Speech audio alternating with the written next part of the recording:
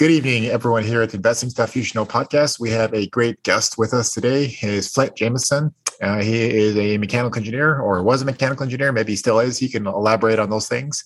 And also, I am a mechanical engineer, so there's a little bit of commonality there. He's into syndication. He's started a fund, and we're pretty excited to have him participate and share all the knowledge and the things he's learned and is doing. And thank you, James, Flint, for being with us here today. Yeah, great to be here. We'll have to dive into the engineering world a little bit.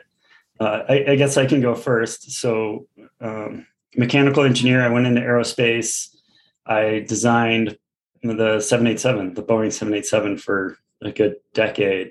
Wow, man. And then, yeah. such an iconic aircraft and so much, so well known and so much publicity around it. I love that thing. Yes. I love that aircraft. Yeah. Yes. I just flew on it 2 weeks ago, and I just absolutely love it. And you're right. I think a lot of people like it because, I mean, it's got the cool windows. It's quieter, lower cabin altitude. I could go into all the sales points on that, but I was an engineer. I did the wing, and it's exciting to look out at the left wing, the left wing or the right wing. Both, yes. Okay. Specifically, wing leading edge for those engineers out there. It was both the fixed and movable, everything in front of the forward spar, if you know what I'm talking about. A little bit, yeah. Yeah. And then I got my MBA, looking for the next thing, and here I am as a program manager. Now I'm managing a large aircraft modification program. Basically, we design and modify aircraft for the Department of Defense. So let's talk about that just really quick. So that's like a huge thing because we have these legacy aircraft right across the U.S. fleet, and they're like 40, 50, 60, maybe, obviously many years. And so that's a huge cost savings, right? Versus a ground up, just a blue sheet like the 787 was, for comparison. Yes, absolutely. Oh man, we could go down this rabbit hole so far. But yes, so there's not only just modifying existing aircraft like C-130s. We get those all the time, and we just add new capabilities, whether it's a new radio and antenna or some other stuff. But and then we take standard biz jets or small turboprop aircraft meant for general aviation, and we'll basically make them do cool things. So.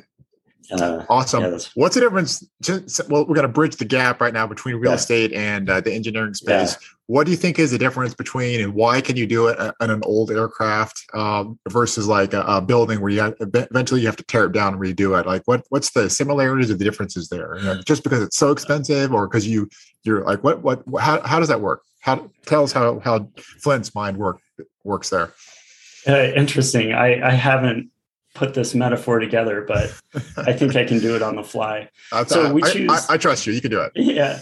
So we've actually taken aircraft out of the boneyard because they're cheap. I mean, literally, they've gone full useful cycle, but they're still usable. So we can pull them out of the boneyard. We can go through a heavy maintenance check, make sure that they're still structurally sound. We might put a new engine on it. And then from there, we put the new capabilities on for Department of Defense and send it on its way. So that's it's a very low cost aircraft. Doing ground up designs of aircraft is obviously a major undertaking because you have to design a clean sheet aircraft versus just putting a new radio and antenna on an existing aircraft, right? I'm kind of oversimplifying it, but that's the gist of it. Yes. And then, yes, for real estate, we do that exact same thing. We buy an apartment building that's, say, built in the 80s and it hasn't been updated. It's got lower rents. It's got a mom and pop owner and the rents are very low.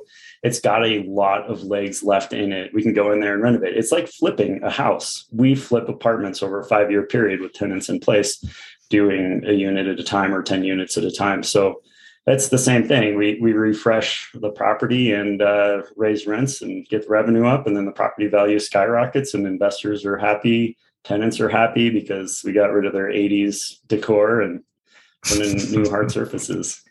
Nice. And do you think the cost basis of an aircraft versus a building is, I think, completely different economics, Flint? Would you say that? Yes. I I would struggle to wrap my head around that one, I think. Okay. Yeah. We'll leave that. We'll put that one to bed. We'll just continue on here. So, all right. So you've obviously you're pedigreed engineer. You're running some major programs here for, obviously Boeing and now the government here. But then concurrently, you're doing obviously real estate, and you have a fund, or something that relevant to me, relevant to my audience. Did you guys commence with syndication? Did you not? Did you mention fund? Is that what you said? Yeah. So So you start. So did you start with syndication and then step into fund, or did you just kick right from the get go with the fund model? No. Well, let's back up the story a little bit. Where most people get in real estate, I kind of want to hit this point because Please. I think a lot of people want to get into real estate and they realize, well, that means I have to go buy a single family home, and then I have to be a landlord, and that takes a lot of capital. There's a lot of work involved, and yes, that is very true. I did that. I bought a duplex. I bird the duplex.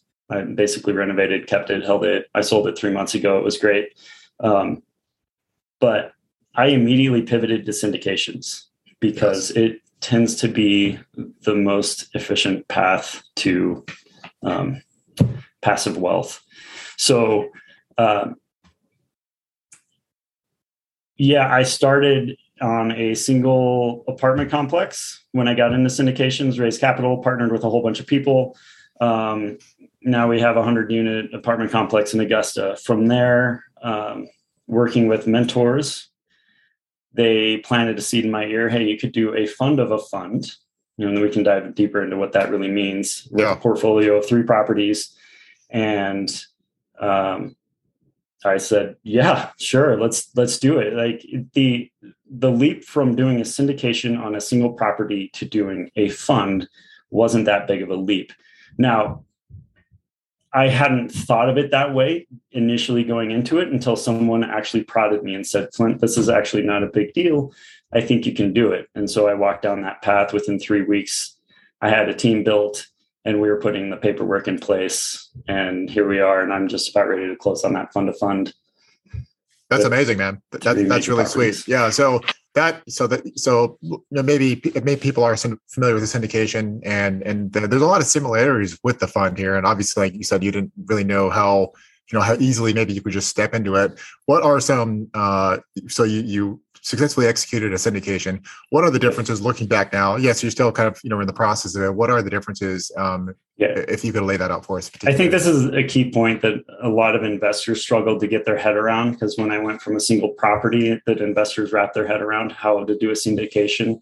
Yes. Versus now I said, hey, I have this fund of a portfolio of 3 properties. They're like, oh, what does a fund mean? Do I still get cost segregation? And so the answer is, it's really no different from the investor perspective, other than with the fund, I am providing them an opportunity to diversify across 3 different properties in 3 different states. So huge. And from an investor perspective, it's the same PPM subscription document. It's all the same legal documents that they sign. They get equity percentage in each one of those properties, and they will get a K1 and tax advantages. It's just like owning real estate. Now they have 3 with a one-time investment and single paperwork. Right. Yeah. And then just to make that point again, if you would, for us, Flint here, the diversification is gigantic, right? Sorry. So on this particular one, we are spread amongst 3 different states, and we have 3 different asset classes of apartments. So not only do we have 3 different locations and economies, we have 3 different business plans. Like we have 2 Class Bs, 2 that are going through a value add renovation, and another one that's a huge Class A, just got off of the developer. So there's a lot of value add when you buy it off of the developer. Thus, it's basically 3 totally different business plans on 3 different properties, and they will cash flow all differently. One of the properties is looking to do value add and turn in 3 years and sell. I mean, boom, you get a major profit hit from an investor perspective in year 3, and then you wait till year 5, and the other 2 will sell. So it's got an interesting investment profile. No, that's amazing, man. And then how did you and then of course that there's like kind of swells and surges of on the returns. How did you present to your investors? Because it can be kind of complicated. How did you kind of normalize or average, annualize those returns so people feel like they're getting share, that people and I'll talk about this in a minute. As people come in, we'll set that idea aside. But how did you normalize returns to kind of convey that? Because even on the GP side, that can be complicated. Yes. From the three different operators, we have three dedicated operators that are running the show on their own. They're kind of running stovepipe on theirs, but we come in as a fund and feed financially all three of these deals. From our view, from a fund view, you can say it's all rolled into one. There is no, hey, you're getting cash flow from property A this month, property B next month, and C the third month. It doesn't work like that. It all gets rolled into one. You will get quarterly payments as if it was a single property, but there's three properties feeding it. Yep. And then, like I said, when you get a big sale, there's a major financial bump there in year three. For sure. Yeah. So, and then a little more detail on that there. So the, did you have everyone, did you just do one initial raise and then basically did you do like a closed fund? You had one initial raise. Did you have multiple rounds of fundraising? And this one, it was just one raise. And I know what you're talking about. You can have some funds that are more open-ended. This one's a very closed-ended fund. It is the three properties raised, do a single raise, then shut it down and we ride it out. But there are other funds that are more like evergreen funds, which I call it your choose your own adventure fund, where it's just open. And there's deals that come through. You get to choose which deals you want. You have your money in there. You opt in on a certain deal. I'm not an expert on there. That's like another 3-week process for me to figure out. I will eventually get there. Right. And then there's the blind funds where you put your money in and you put your trust in the fund manager to go make sure that properties are continually coming in and there's a constant sale every year to maintain that essentially targeted 15% IRR. I think from a fund manager standpoint, you need a lot of trusted investors. You need a lot of investors. I think it takes a long time to get to that level. Yes. And you have to have a lot of trusted operators to make sure you have a ton of deal flow that you can bring into that deal and a ton of investors feeding it. So I think that one's probably by far the hardest. I would agree with you on that one. When the investors that came on board here, did they know the three assets that you were targeting? Was it you that was in the deal? Like, okay, the three assets in these areas, these operators, did they know that? Yes. So our offering package, the presentation we put together showed all three. So that was a lot of work on our end because we were essentially putting a deal package together with three properties. So it was almost like 3 times as long, other than the financials were all rolled into one big financial. Gigantic pitch deck, What, another one again? Yeah. I mean, we were 100 plus pages and it's like, we got to get this down. We got to cut things out. But and on each one of those properties, here's the main operator, here's the property management that's running it. There's a different debt per property, right? All of that gets laid out for the investors. Right. That's really good, man. So that's so interesting to obviously lay out how you guys did it and then how you saw it kind of working. And then kind of how you kind of put a bow on it, because some of this, the fun, but the sweet spot of this, or the sweet, a benefit of the fund, I guess, and one of the upsides is the creativity that you can apply and employ essentially in the space. But, that also comes with its downsides because there are so many ways of doing it. You do have to put some parameters and say, okay, we're not, all things are not on the table here. Here are some considerations. Here are some boundaries, what makes sense in this case. And that's talking to operators or fund managers like yourself. This is really helpful to say, hey, this is how they did it. This is the deal. This is how it happened, or the deals that went into it. This is how it happened. And these are the structures. And this is how they did it. So just hearing how someone else kind of like, winnowed down all the different choices and just went forward. That's key. That really is helpful. So just to lay out another example for your listeners, there's a big self-storage operator that's opening up a fund, $150 million fund. And it's basically, they're going to do, like you said, a tranche one raise. Right now, we're going to raise, say, $30 million, and we're going to go acquire a bunch of property. But you can't raise $150 million right out of the gate in any speed and acquire $150 million worth of property. So they'll do like 1 through 4 tranches of raises, or 1 to 6, whatever it takes. But at the end of the day, it's going to close down at that $150 million mark. And for investors, it's a single input of money, and then you are diversified across $150 million worth of assets. So funds can get very unique depending on who's doing it, but I think they're advantageous for a lot of investors.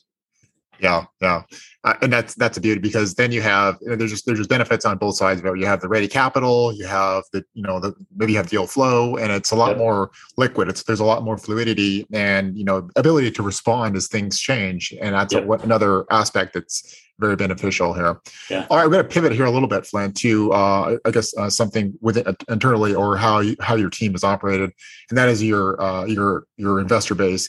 How did you, and I always ask my guests this, how have you engaged with, connected with, and maybe even grown your investor base? What's been some ideas and things you've done there, done well, and maybe should avoid? Yeah, I don't think I have any unique tricks, because I basically learn from everybody else around me. My go-to is LinkedIn. I seem to find my biggest audience. I put things, whatever I put on LinkedIn, I try to put on Facebook, and I get people that flow from there. The big thing that I have done myself is I've worked with mentors, specifically Annie and Julie at Good Egg. I got involved in the Real Estate Accelerator program. Nice, yes. And they have saved me so much time. It's basically they set you up with an active campaign. They give you all the drip campaigns. They tell you how to build a website appropriately, right? They give you the framework to put yourself out there online and build your database and continue to connect with people. So without them, I would be another year behind. It's just the amount of info. I got basically a huge jump start with them. So I think that's my biggest hack. Nice, man. No, that's fantastic. And I've heard good things about their their platform, essentially. Yeah, their program, their platform, and have the success. I've seen a few other people, go through that program and do amazing things. So that's awesome to hear. And it's also awesome to share that, you went that route. How did you connect with their group initially? Did you just see online advertising, or was a person to person? That's a great question. I don't remember how I initially heard about them. I'll be honest. That was too long ago. But sure. I somehow came across them, and I looked into it and said, wow, that looks interesting, but I'm not sure I'm willing to pay for it. And then to be honest, I failed a raise on my first deal. And that's the moment when I was like, that money I should have paid 9 months ago, when I was like, I don't know if I want to pay the mentorship. So immediately after I lost money on a deal that we couldn't close because we couldn't raise, I spent the money and got in and realized I should have done that, right? Education, the platform, all those stuff, man. Yes. It's just like, some of us learn the hard way, maybe men are more like that. Maybe us engineers, or there's another element, like we can do it. We've figured out stuff all of our life. We don't need help. Yeah. I don't need instructions on how to build IKEA stuff. I don't need instructions on how to capital raise, but it turns out I do. So same here. So that's really good. So no, that's actually really good, man. So thank you for sharing that piece. Yeah. What are some things you, I guess, as there's a couple of questions I like to ask here. I think you just answered it. Like, what are some things you would have done differently now that you've been in the space for a little bit? It sounds like that would be one of them. Or something else that you would maybe do differently now, looking back with hindsight. So the benefit of hindsight. Oh God, so much. Yeah, on that first deal that failed, it wasn't just capital raise. It was so many other things as well. But yes, to hit the point on the capital raise, if you are an aspiring syndicator and you find property, but you don't have investors, don't think if you bring an opportunity that you're going to find investors. You have to have them in your back pocket already. So true. You can't, it's not if you build it, they will come. That doesn't work. The second thing I learned is, partnerships are super important. I think that's obvious. And you really learn about partnerships when you get into the heat of the battle. But we jumped into this Class C super heavy lift property, and we realized we couldn't pull investors because, one, we were a new team of syndicators. Mm-hmm. It was a heavy lift. And two, this is an odd one. It was too small. It was a 23 unit, if I remember correctly, 2.3 million. We didn't have to raise much money, but we still couldn't. But when we brought in some bigger investors that were like, yeah, we can pull this off, they looked at it and said, no, it's too small. Yeah. The reason being, economies of scale on something like a 23 unit aren't that great, and there's higher risk. When one person moves out, your percentage of loss in rent is higher than if you have 100 unit, right? Precisely, yeah. Just like a single family, what's the vacancy when single family, when in a single family, 1/1, versus 1/100, just that fraction, scales, that ratio scales with the number of units you have under management. Yeah. And actually, another thing to note on that is, in this inflationary period, rents grow with inflation. And when you constantly have tenants moving out month over month, you're increasing rent with inflation. So you are riding that curve pretty well. When you have a single family home and there's inflation happening, you're stuck waiting until that year ends before you get to bump the rent. So that's a brilliant point there, Flint. Yeah. I love that. That's such a good point. Ride that inflation wave with bigger property. Absolutely. Give us an embarrassing story. I know this is sometimes it's funny, sometimes not. Give us an embarrassing story from your, it could be real estate, maybe from your professional life, that you wouldn't mind sharing with the audience here. Hopefully it's funny, but it could just be embarrassing too. Man, I almost need to be prepped on that one. I don't know if you sent me something that says, I did not. I might have to dig. Okay. I think the most recent thing, because I'm an engineer and program manager, I am not a sales guy. I am not marketing. I am learning on the fly, and I do stupid stuff. There's something as simple as just getting your active campaign set up. And when you send out an email blast to 100 investors and you just have something screwed up in there, like a typo, that's like, oh God, and you can't pull it back. Right. Yes, sir. I was feeling spicy one night on some letter I was sending out to everyone, my entire list. Yeah. And I decided to get funny with it, but it was one of those where I'm like punch drunk at 11 p.m. at night, just putting things that at that hour is kind of funny, but in reality, in a professional letter, shouldn't be put there. So I was like, that night I was like, yeah, this is fine, and hit send, just trying to be different. But I realized the next morning I woke up and I was like, that was stupid. Yes. I don't think I hurt anything in the long run. And for the most part, I think in general, if you're being a capital raiser, you almost get like a third of your investors will open up emails and read them. It's hard, but that's I'm being told by others, they're like, oh, a third is really good. So at least only a third of my investor base saw it, and it wasn't that bad. But in the end, it's like, maybe you should sit on a letter or something for a day and reread it before you send it to that many people. Yeah, that's really key. That's a huge thing. And I'm working on, just personally, I'm working on my active campaign, drip campaign and some other things as well here. So I guess that is I was going to ask you next for your recommendation for when you're sending out, because I have a terrible thing with making terrible typos. I drop entire words. I read it 5 times. I drop like 10 words, it's terrible.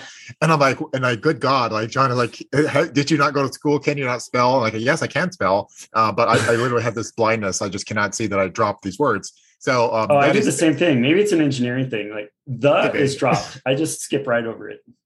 But what's your process? That's good. Grammarly. Grammarly. Huge. I pay for Grammarly. It's always saving my butt when I care if I need something to be appropriately written. Beautiful. No, that's good, Act. So, think about all the nuggets you've dropped here, Flint. I mean, so like you went with the Good Egg team, then you actually within your CRM, you're using Active Campaign in this case.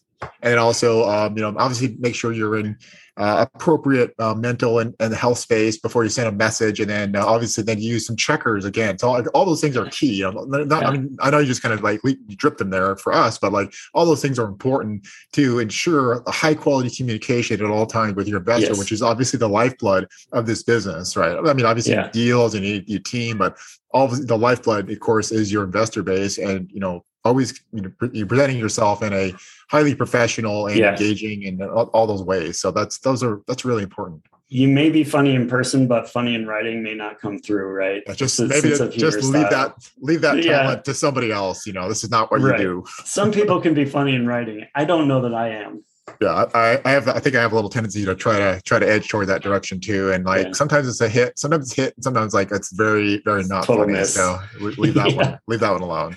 Yeah. All right. Fantastic, man. So final closing comments here. What's the best place for people to connect with you and your team, and share anything that you have going on now or looking into the future for goals? So I'd love to have my guests share those things too. So first off, I'll say where I'm going. I'm challenging my investor base. So here's another nugget. Went from a single property to a fund, and now I'm going to build to rent, which is probably another episode, or we can extend this another 20 minutes talking about that. But I am challenging my investors every step of the way because I have to educate them on a new thing. But that's the new thing I'm doing is build to rent. It's phenomenal. It's picking up speed. It's basically a portfolio of single family homes. We build the ground up these starter homes that for the purpose of renting. And it comes with all the amenities of Class A apartments. So we'll have a pool, we'll have a park. It's meant to be those young millennials or zennials that want to have a little starter home feel, but it's And so you'll have a community then, of course. So we build, we legitimately build a housing community. And it's a totally different fund profile and all that, right? We're cutting dirt, we're building roads and putting all the utilities in. But that's my next move. That'll be happening soonish to fall time-ish. But if people want to get a hold of me, and I'm going to do some other single properties that'll trickle through with some other partners. So if you're interested, it is find me at Vestus Capital. It's VESTUS capital.com. And you can connect with me from there. Or I'm on LinkedIn, Flint Jamison, LinkedIn/Flint Jamison. That's where I'm super active. Just so you know, folks here listening, Flint has an awesome LinkedIn profile. I see his stuff go by all the time, and his website. I was checking out his website before we jumped on here. Very nice website. So all those things are very polished and they're very engaging. So you'll probably, when you get on there, you'll probably want to check out what he has to offer and subscribe to different things he has on the docket there. All right. Thank you. Beautiful. All right. Everyone here, ladies and gentlemen, at the Investing Stuff You Should Know podcast. Thank you for listening to another episode. Maybe you noticed we've shortened it up just a little bit, tried to be a little more focused, a little more right to the beat of what people come here to listen for. And I know Flint has dropped some excellent nuggets. So thank you again, and see you next time.